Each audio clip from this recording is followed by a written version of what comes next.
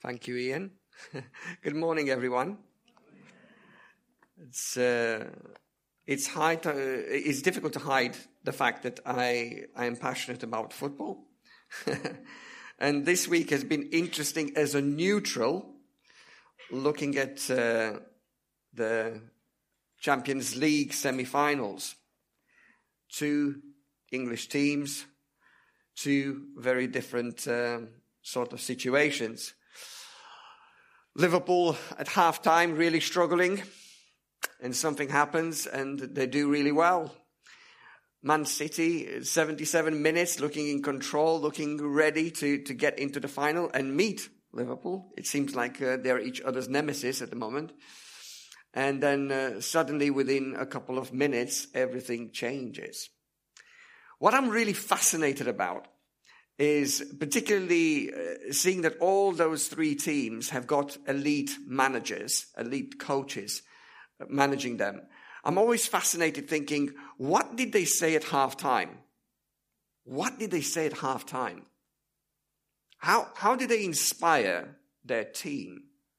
What kind of words did they use? What kind of concepts? What was it that enabled the players? And often you see the situation that they come out, and sometimes it's a tactical change, and most of the time it seems to be a sort of inspirational or encouraging emphasis that is being put on the players, and they come out with a sort of different attitude. What is it? I would love to be a fly on the wall sometimes in those kind of situations, thinking, what did they say? And if you read some of the biographies, you get a little bit of an insight into them, and that's really, really helpful. I think the Western church, or probably the church in most places around the world, is struggling with one common issue. Whether you talk to people in Europe, or you talk to people in Canada or North America, or you talk to people in other difficult parts of the world, one common struggle that we all seem to have is to see significant amounts of people come to Christ and respond to the good news. Churches can be very, very good at discipleship. Churches can be very, very good at worship. Churches can be very, very, very good at all sorts of programs. But when it comes to significant amounts of regular people who don't know Jesus in our society coming to know Jesus, almost every church in most places around the world seems to be struggling. It's almost as if we're that team that is at half-time and is 3-0 down. And we need a word of encouragement. And this is what I sense this morning's passage is going to talk to us about. We're going to learn from Jesus about how to live missionally. We're going to learn from Jesus that mission is possible. And learn from the very best. I mean, if there ever was a missions coach, I think Jesus would nail that post down. He definitely is the one that really has something to say about it. So we're continuing our journey in the Gospel of Luke, and this is what we're going to do this morning, looking at the fact that mission is possible. Luke chapter 10, and we're going to read 20 verses from Luke chapter 10. After this, the Lord Jesus appointed 72 others and sent them 2 by 2 ahead of him to every town and place where he was about to go. He told them, "The harvest is plentiful, but the workers are few. Ask the Lord of the harvest, therefore, to send out workers into his harvest field. Go, I am sending you like lambs among wolves. Do not take a purse or a bag or sandals, and do not greet anyone on the road. When you enter a house, first say, 'Peace be to this house.' If a man of peace is there, your peace will rest on him. If not, it will return to you. Stay in that house, eating and drinking whatever they give you, for the worker deserves his wages. Do not move around from house to house. When you enter a town and are welcomed, eat what is set before you. Heal the sick who are there and tell them, The kingdom of God is near you. But when you enter a town and are not welcomed, go into the streets and say, even the dust of your town that sticks to your feet we will wipe off against you. Yet be sure of this, the kingdom of God is near. I tell you, it will be more bearable on that day for Sodom than for this town. Woe to you, Chorazin! Woe to you, Bethsaida! For if the miracles that were performed in you had been performed in Tyre and Sidon, they would have repented long ago, sitting in sackcloth and ashes. But it would be more bearable for Tyre and Sidon at the judgment than for you.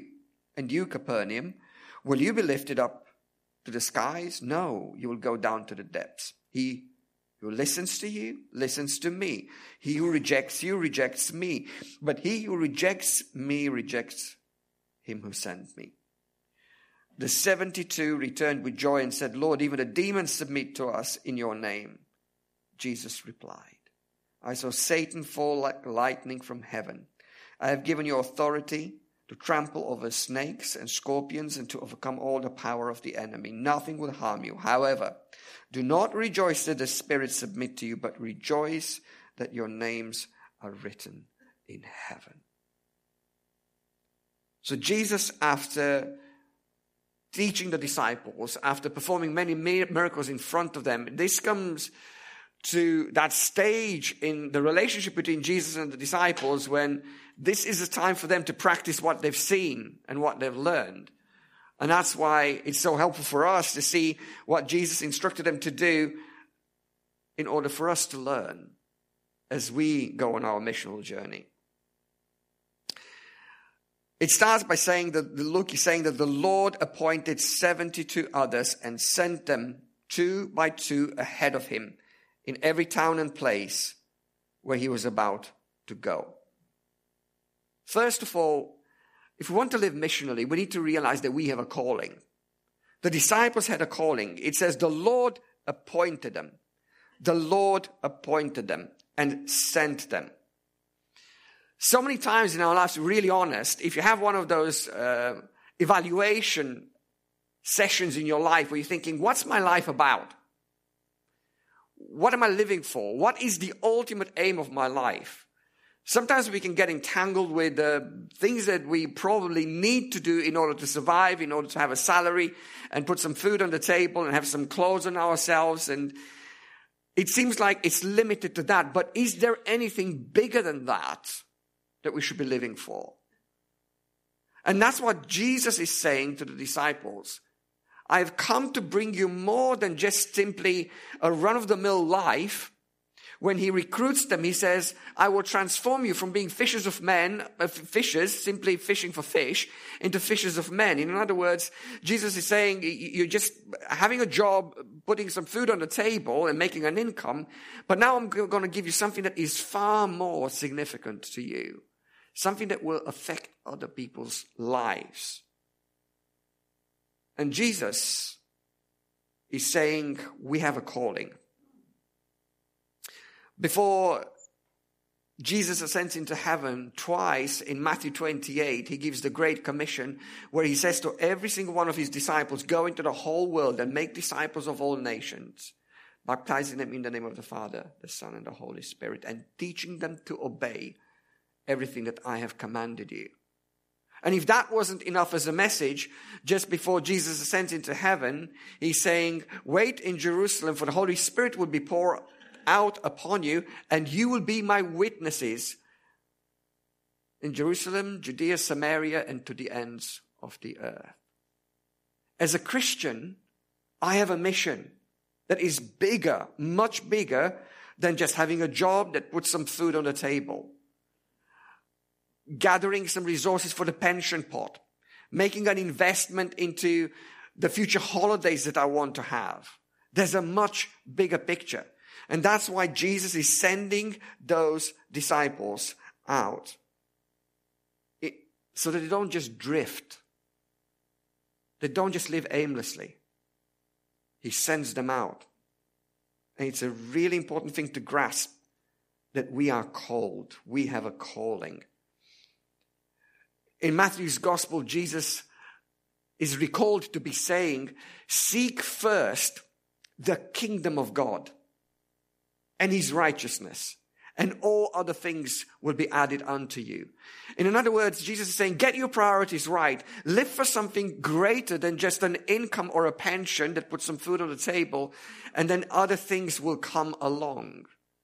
Live on mission. Live to make me known, Jesus would say to those disciples. And I think very often we know it inside of our own hearts. We're dissatisfied. And we can't quite put our finger on what it is. Sometimes you can have everything that you would have wished for. Sometimes you think, it feels like I've ticked all the boxes in my life, but there's something else missing.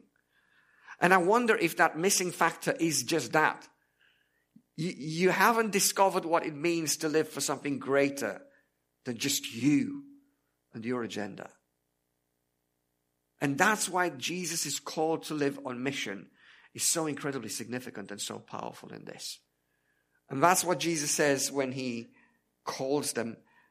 He sends them out and he appoints them and he sends them.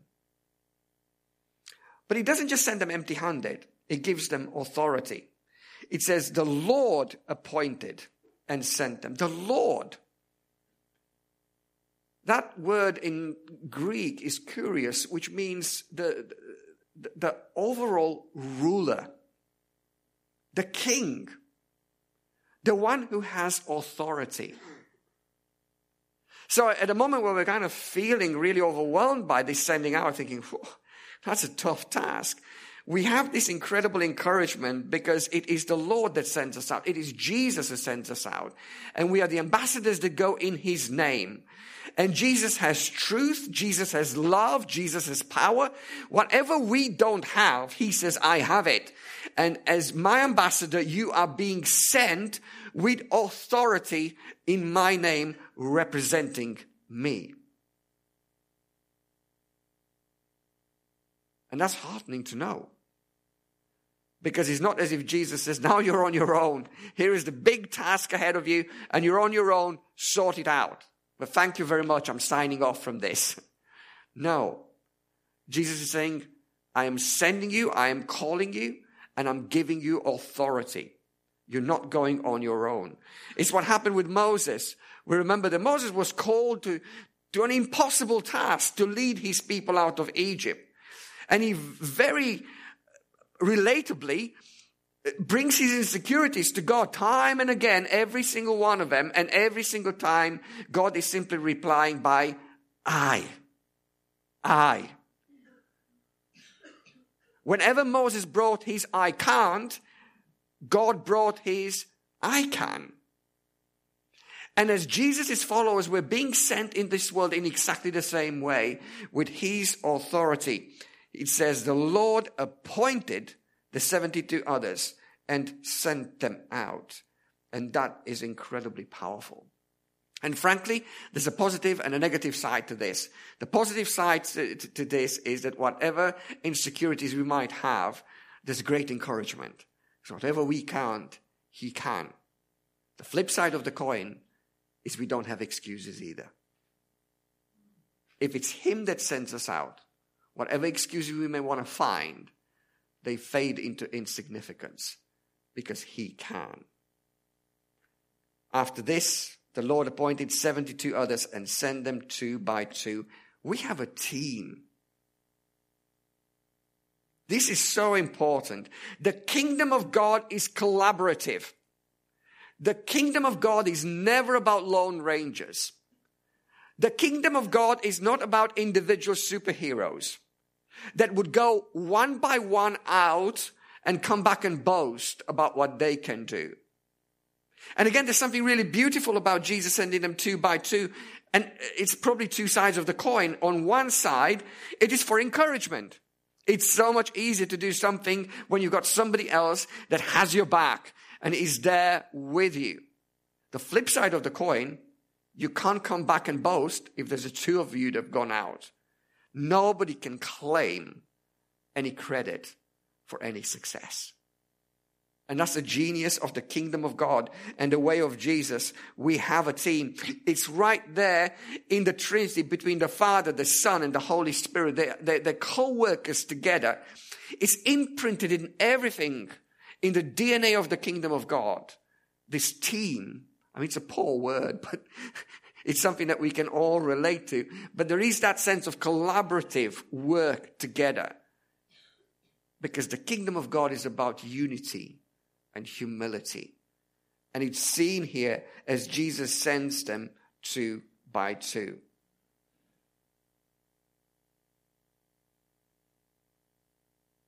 After this, the Lord appointed 72 others and sent them 2 by 2 ahead of him to every town and place. We have no limits. If you think about Jesus' ministry, let's be really frank. Jesus had some areas that he worked in where he was welcomed and successful, and some areas that he wasn't. You'll be thinking of the situation where if Jesus was to think about the Capernaum, although there's a reference to Capernaum, he tended to be quite successful in that area. If you think about Nazareth, his own birthplace, Jesus was rejected. If you think about Gadara, again, Jesus was not welcomed and rejected. Samaria, a bit of a mixed bag, as we saw last week or a couple of weeks ago. Sometimes a good response, sometimes not so good.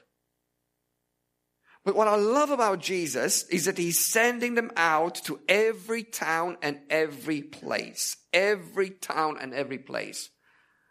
You know, because the kingdom of God doesn't exclude anybody. Jesus never avoids anybody. There are no no-go areas for the message of good news of the kingdom of God. Everyone is included.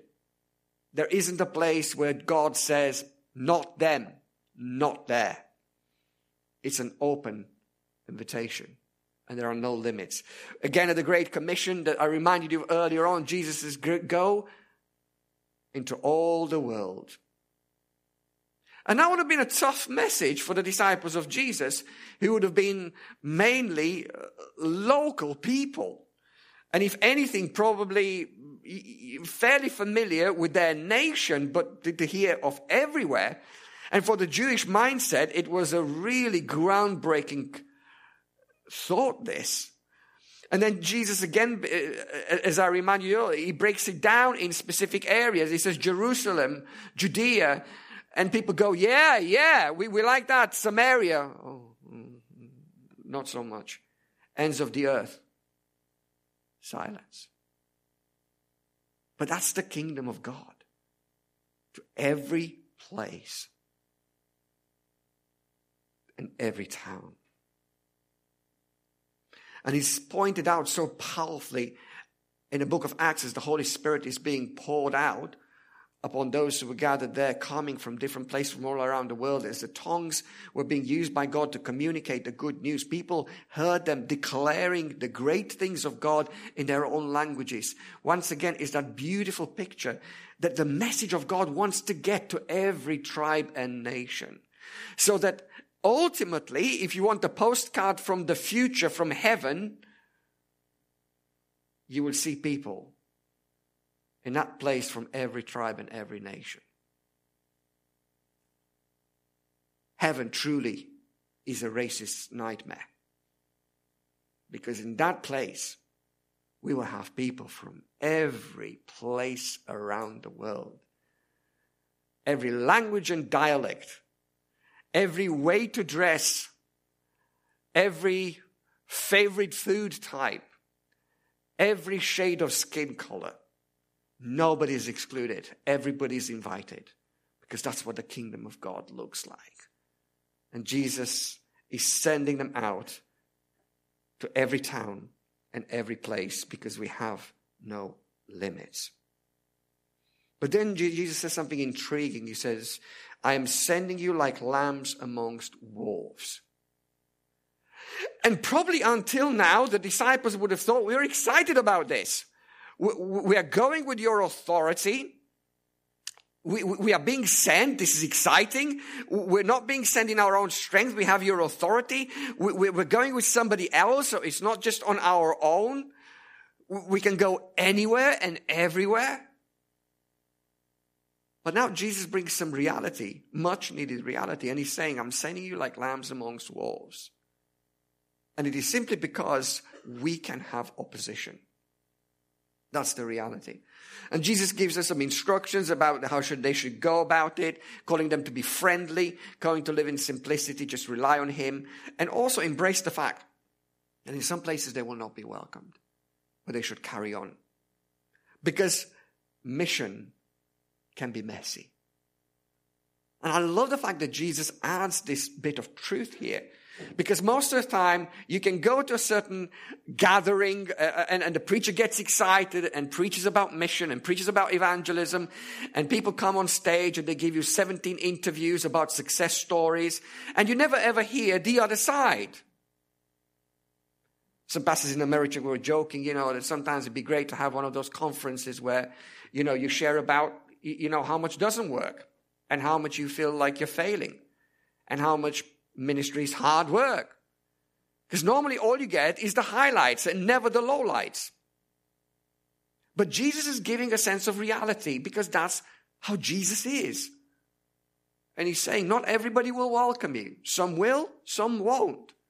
Don't be surprised by this. Don't be discouraged by this. Don't become bitter about this. And we looked at it again a couple of weeks back. So these are the things that Jesus is saying to those disciples. He gives them all the encouragement they need. He gives them something to do. It's not just about Jesus doing everything himself. You can get to situations, and some of you have worked for people that are your bosses. They always want to do everything themselves. Or you're part of a team, but they want to do everything. And they don't trust anybody else. Jesus isn't like that. He's a releaser. And again, Jesus doesn't send us empty-handed, but he sends us in his name and in his authority and with his presence in our lives. He doesn't send us alone. He gives us a team that we belong to, people that can come alongside of us. And when he's sending us out, he also is encouraging us to realize that it could be tough. It might not be easy. But nevertheless, we're going to every single place possible. Because with Jesus, there are no no-go areas. Anything is possible. You know that at the sinking of the Titanic, there were 2 boats in the vicinity. One boat was the Californian, who was about 20 miles away. And because it was night, they just turned off their radio about 10 minutes before the Titanic hit the iceberg. They showed the rockets and the flares in the distance, but they didn't turn out the radio to investigate what's going on. They saw the Titanic's lights going off, and they just thought maybe they're turning them off for the night. And that's because the crew of California were in maintenance mode. And they just took some time off. But there was another ship, the Carpathia, 58 miles away. But the radio was on, and when they got the call from the Titanic that it was sinking, it powered up all the engines and headed straight, navigating around the icebergs in the night, running at full power ahead for about 3.5 hours. And when the crew showed up at the scene of the disaster, many, many people had already perished, but saved 705 lives from the lifeboats. What a story. 2 ways to live. Maintenance mode, shutting down, or alert and responsive. And when we read the story of Jesus sending the disciples, we have exactly the same choice before us. We can go into maintenance mode, come to church, go to Connect group, enjoy the worship, do your Bible reading, just do everything apart from living on mission and sharing the good news and showing the good news to those around us who don't know it. And while that's happening, while we are in maintenance mode, people are drowning.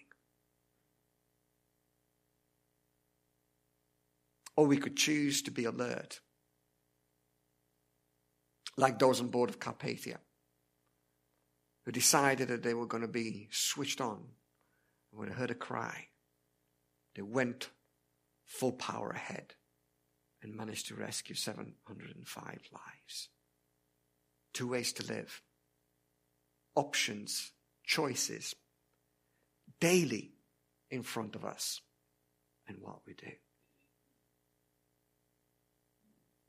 going to ask the band to come back. Just as a simple practical reminder this morning, I want you to go with me. I'm going to make you do something weird. You could have laughed. You know I don't make you do something weird. It might feel a bit weird, but it isn't weird.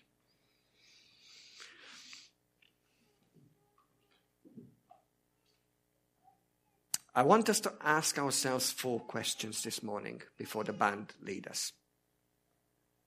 In terms of living missionally. And I'm going to tell you beforehand what they are so you don't get caught by surprise. But I want us to, first of all, maybe touch our eyes. We can close them. I don't think you want to touch your eyes with them open. I don't recommend that. I'm not an eye surgeon, but I know that much. And just simply ask the Lord, Lord, what do you show me? What do you show me? You can do it now. What do you show me, Lord? Where is there a need? What person is there that I need to see that I haven't seen?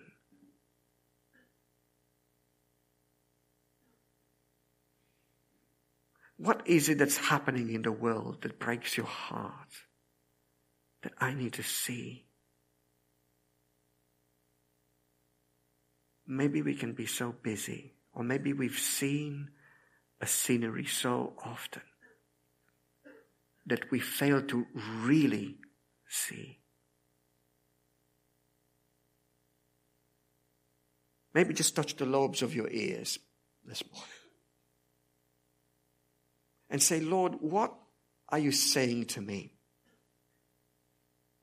What encouragement do you want to speak to me as I want to set out on mission like the disciples? What do I need to hear from you? What words are you speaking into my insecurities and my excuses? What is it that I've heard before but haven't obeyed? Lord, speak to me. And maybe now just open your hands and just hold your palms open. And ask the Lord, Lord, what gifts have you given me? What resources that I can use to serve you and show other people your love? What is it that I have? Who is it that I am that can become an instrument in your hand for the blessing of other people?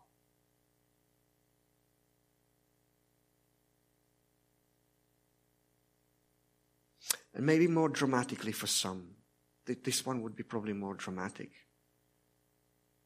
And it could be a turning point in your life. Just put your hands on your legs and say, Lord, where is it that you want me to go?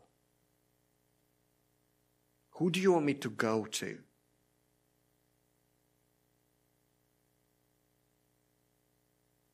Is it a different job? Is it a different area I need to move into? Is it a different country? Is it supporting some work? Is it visiting somebody? Lord, I'm just making myself available to you. And to show that, let's all stand together as Ellie and the team lead us.